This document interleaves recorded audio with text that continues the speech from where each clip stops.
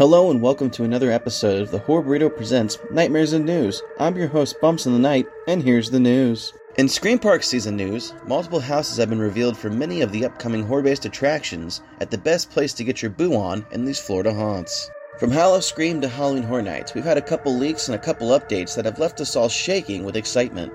Howl-O-Scream just revealed that they'll be having a Texas Chainsaw Massacre house as well as a return of The Bride of Frankenstein Lives. It's always great to see them keep up with the classic Universal Monsters trope when they plan for big events such as Halloween Horror Nights. Not to mention this year, Howl-O-Scream has branched out to do two events, one at Busch Gardens and one at SeaWorld. New houses are being dropped weekly, so make sure you check back in for more info. The Evil Dead is back, and it's all about the Necronomicon. Filming is well underway on the next Evil Dead movie. Titled Evil Dead Rise, and it's going straight to HBO Max. Produced by Sam Raimi and Bruce Campbell, Campbell informs us that he will not be reprising his role of Ash Williams. It's more of a story about the book, and what connects it to the Evil Dead is the Necronomicon. Call it what you like, a sequel, a remake, or a reimagining. Either way to Campbell, it's just another Evil Dead movie. You can catch Evil Dead Rise on HBO Max sometime early next year. Rob Zombie's revival of The Munsters is underway, and here's the latest deets. Pre-production is well underway on Rob Zombie's The Munsters, a new take on a classic black and white television series, and Zombie has been sharing various updates on his Instagram. Last week, Zombie had shared the blueprints for his team's recreation of the iconic Mockingbird Lane house, which Zombie promises will be the most perfect one since 1964. Are you excited for this new installation of The Munsters?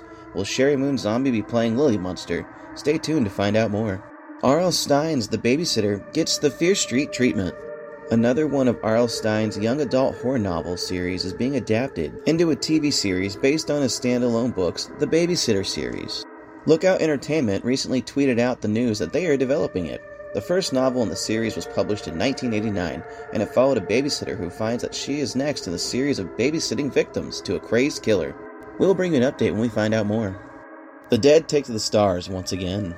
That's right, ghouls and goblins, it's the long-awaited announcement of a remake that had its fair share of spins in the rumor mill.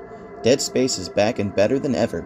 With a new company behind its development, we see a teaser for what looks like a faithful remake to the classic first game that started it all. Join Isaac Clarke once again as he stars aboard the SS Ishimura and hopes in rescuing his beloved Nicole. Check out the official reveal on the Dead Space YouTube page. Are you excited for this remake of Dead Space? We'll bring you updates as we find out more.